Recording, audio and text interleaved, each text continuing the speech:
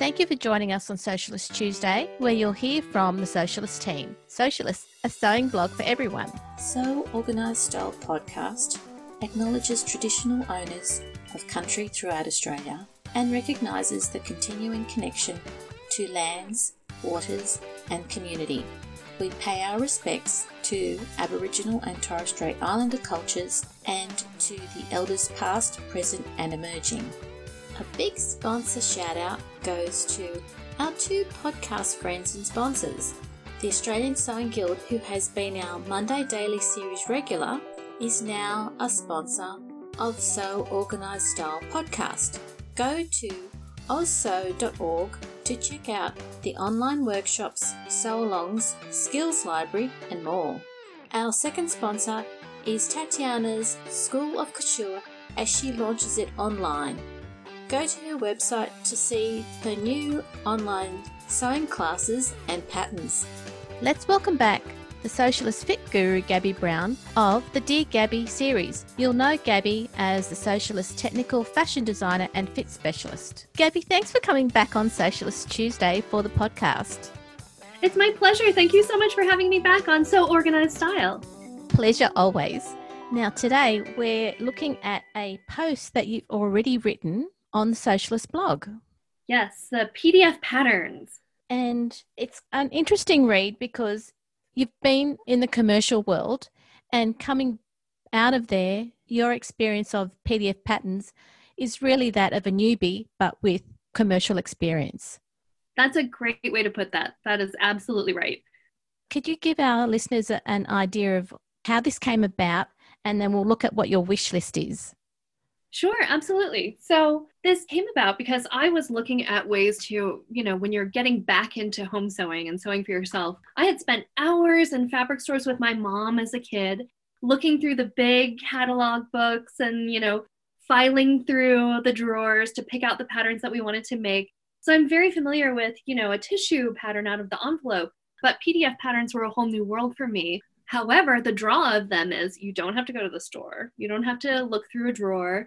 And there's all these new indie designers, new to me anyway, because I'm, just entering the scene after, a couple of years rather than people who've been sewing in the indie scene for, a decade or so.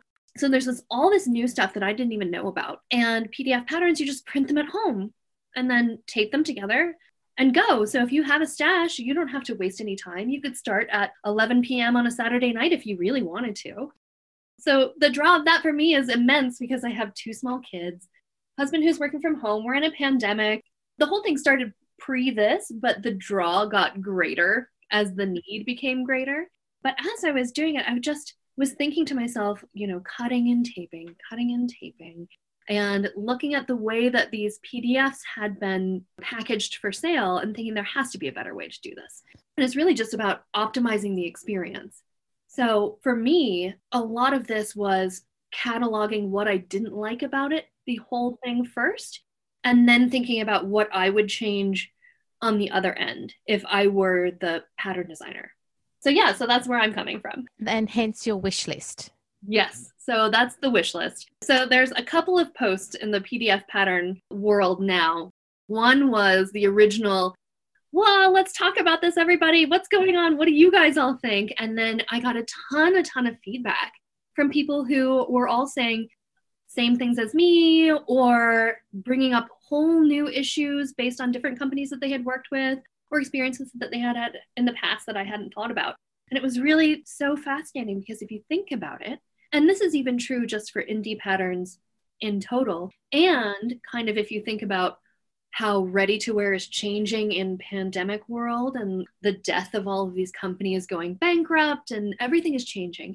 Everybody wants to be sustainable. Everybody wants to be, thinking about how are we going to treat our world better. And so really, PDF patterns is the Wild West of patterns for me, mostly because there are so many different things that you could do with them. The technology is all there. We just have to harness it and figure out what works. There are so many cool things to do, but then also in terms of a tissue pattern layout, the same applies. Like we don't have to follow Big Four rules anymore, especially now that there are all these new sizing conversations coming to light. about gender neutrality or plus sizing, special sizes. How do you incorporate those things? Smaller grading groups. You don't have to have the pattern layouts always follow the same format. Now is really kind of the time to embrace change, I think. And you're right there. What's happening around us is changing. So we've got to try and make the most of what is accessible to us, especially if you're at home.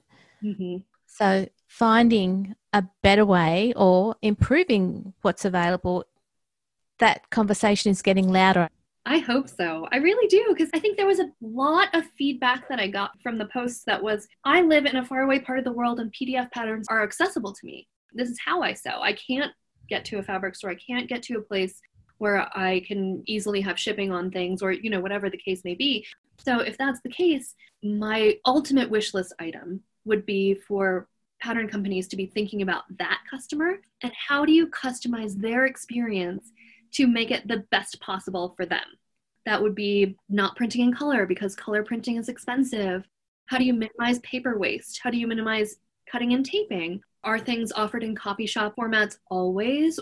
Is there always an option to offer different size layers to turn things on and off? So simple things like that. But then also one of the biggest things that I have been thinking about in my own experience was even when I had done like a single size layer, just printed the single size layer, it had not been laid out on the paper in a way that made sense to utilize the least amount of paper waste. It was as if somebody had just sold me a layer rather than the entire file and allowed me to do that. So, you know, you're thinking about all these things. And so you're on the pattern company side of things. You're paying for file storage and you're paying for whatever the fees are to email those files out to people or whatever the licenses that they grant. But it's very different from printing costs. It's much less expensive. So putting in more work on the back end can only pay off more on the front end, I feel, for them. So there's a lot of opportunity to be had. When you're at home, you're not a company, you have limited resources, and you might have limited access to good quality printing as well. Yes. So there's some of the things that I suppose the indie pattern companies should consider when it comes to the development of their PDF patterns. Right. And I understand that a lot of those companies are very small, but they're also operating in a way that has already been set up. Right? Like, here's the silo of how we operate as a company. We have to make paper patterns. They have to have an envelope. This is the way the PDFs are set up. Generally speaking, for the most part, they usually follow the paper pattern layout. They're not different from that to the PDF, although they can be, and really they should be. If somebody's printing at home, the format is totally different. So I understand that they're coming from it from a much smaller place, but if you were able to come in at the ground floor and think about those things to begin with, especially if you were only offering PDF patterns, I feel like there's a huge white space in the market that somebody coming in could really make a killing on this, because think about it, if you have a great PDF pattern experience, you're going to keep going back to that company over and over again. And I feel like for the most part, people that I talk to, other than we love PDF patterns for the accessibility factor, were saying PDF patterns are a pain in the, Yes. But we use them because there is an accessibility factor. Exactly. What else did you have on your wish list when it comes to PDF patterns? Gosh, there was a whole bunch of stuff. One of the things that I wanted at the very, very beginning was I was hoping that people would bundle things by the view of the style that they were selling. I don't want to have to buy 2 shirts and a dress if I'm only planning on making the one shirt. I'd rather pay $5 to $7 for the one style itself rather than all 3. And then when I print it, if you can't turn off layers or if everything prints all together, having to print out pieces from a dress or different sleeves that I don't need in order to get the one thing that I do. And then following that same kind of vein, if I have to buy all the views, give me different files for the pieces. For example, here are all the sleeve pieces, here are all the body pieces, here are all the cuffs and collars and whatnot. So that way I have the option to print out what I need. Some companies list out what page numbers you need to print out certain views. Some companies don't at all, and it can be very frustrating trying to navigate between all of them if you're used to one way of working. But This again is why I say it's the Wild West of pattern making, is because there are no standards set up. It's mostly just people wanting to follow what Big Four has already been doing in their own graphically designed kind of way, which there's nothing wrong with, but if you can make it better, let's make it better. Did you find that putting the pieces together that you've printed, I'm always questioning the accuracy of what I'm doing when I'm taping them together? The measuring bit is hard, especially because usually there's like a square that prints that tells you the scale. But if your printer is at all anything like mine, which is fairly old and crappy, maybe the calibration can get messed up halfway through the printing. Maybe it stops printing halfway through and you have to restart it, and then it's not quite right when you finish the print job. So yeah, measuring the patterns is hard. And a lot of companies, because they don't want people to steal their intellectual property, will lock the PDF files, which, okay, I totally understand. However, you're selling a pattern. So if somebody really wanted to, they could, rescan it in or remeasure it.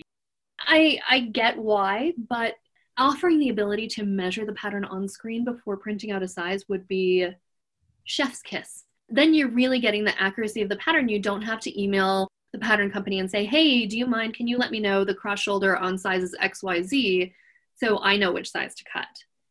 As I say this, another huge thing that came up was, and this I think is true just in general for patterns, placements. So bust, waist, hip markings. Yes. In addition to lengthen, shorten lines, a bunch of people do lengthen, shorten, but I can only tell a certain amount about where those bust, waist, and hip placements are based on the height measurement of the model drafted for. A lot of them say this was drafted for someone 5'6" or whatever it is. And I can, looking at the pattern, generally see, okay, well, if the armhole is here, I'm guessing the bust is here, and apex to apex is probably around, 7 inches. And I'm guessing the waist placement is here, but I'm guessing those things because I'm used to seeing patterns drafted for those special measurements, and somebody coming in as a newbie, they might not know that. So for them, having those things marked is so important. And the ability to layer those PDFs means there's no excuse. Why can't you have a measurement layer for each size that you can then turn on and off? And that could include things like your basic across shoulder measurement, your basic bicep measurements, your basic whatever on that measurement layer in addition to your placements. And then you can just turn it off if you don't want that to print. Because that's one less muslin to do and then try and figure that out for yourself. Yep. Right. Absolutely. And chances are that the pattern maker is able to take super accurate measurements because they're measuring it in their computer program. So it's very different from even just I'm printing it out and then I'm measuring with a ruler. So having those initial measurements that the pattern maker has done would be so valuable. Yeah, those are the big picture wish list things.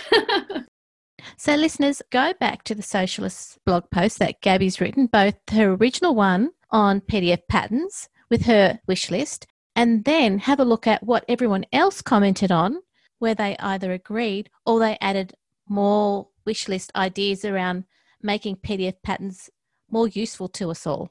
And then one last thing, actually, I just was looking at my notes and I wanted to mention this. No waste patterns. There are a couple companies that offer these, and one of them caught my eye very, very recently. The reason I wanted to bring this up is because the pattern itself is engineered in such a smart way. So it's a company called, let me see if I can pronounce this correctly, Tissuni. Have you heard about this? No. Tissuni. And it is either one or several professional pattern makers and sewers from, House of Chanel and all these like high-end couture brands who came together and said, wouldn't it be great if we could, make this no-waste pattern? So there's one pattern so far. It's a no-waste dress. The reason I bring it up is because the way that they've printed the pattern is so ingenious. It is alpha sized. So there's a small one and a large. So there's not a ton of sizing variation. There can't necessarily be because of the way that the pattern is. But if you think about it as a copy shop pattern, the entire sheet of paper matches to your 1 meter of fabric and the width that they dictate. And then there is the smallest amount of paper wastage that you have ever seen. It is so cool. And it was really striking to me that they were considering not only the paper wastage as well as the fabric wastage when they're talking about the zero waste pattern. and the way that they had put all the shapes together on the piece of paper made perfect sense. So if you have a chance to look it up, it is really, really cool. So the name of that company is? Tasuni. Tasuni. Right. So that's another one to have a look at. On all of your blog posts, you have a myriad of really good references that we can always go to and get more information from. And I think that's one of the beauties around the research that you do. You give us direct links to other places that have the information that is really useful for us as home sewers. Oh, thanks. I'm glad you like it. Sometimes I'm like, oh God, this post has like 15 links. This is too much. But I suppose if you have a cup of tea and a good hour and a half at night, you can click through every single one and see what's what. It's worthwhile going to those links. You might have a baseline of knowledge when it comes to sewing and patterns. Mm-hmm. And it's always worth your while to have a look at more information to build on that body of knowledge that you already have. Right. And I feel like, especially in the home sewing world, it can become so insular. It's really nice to have outside influences, especially from places like couture shows or Fashion Week or whatever. And, I know some people look at that stuff, but I do all the time because I find it so inspiring. Yeah, even just having a little pepper of that kind of stuff is interesting. It is. Thanks again, Gabby, for talking us through the blog post that you've just done on PDF patterns. They're the patterns that we use and buy, and it's really great to hear that the wish list that you created were the sort of things that other people were interested in as well. Yes, absolutely. This was a really fulfilling blog post. I knew I wasn't the only one thinking about this kind of stuff, so yes. Thanks for giving me the opportunity to talk about it. Oh, anytime, Gabby. Thanks again. Yeah, thank you. This episode of Sew Organised Style Podcast was produced by me, Maria Theoharis, for the Socialist team with permission of Gabby Brown, sound by bensound.com. You can subscribe to Sew Organised Style Podcast, spelt with an S, not a Z, on Apple, Spotify, Amazon Music, Google, Stitcher, iHeartRadio, and from all good podcast apps. Post any questions or podcast suggestions you have on our podcast Instagram account or on our Facebook page. We look forward to joining you in your sewing room next time. Stay safe, everyone.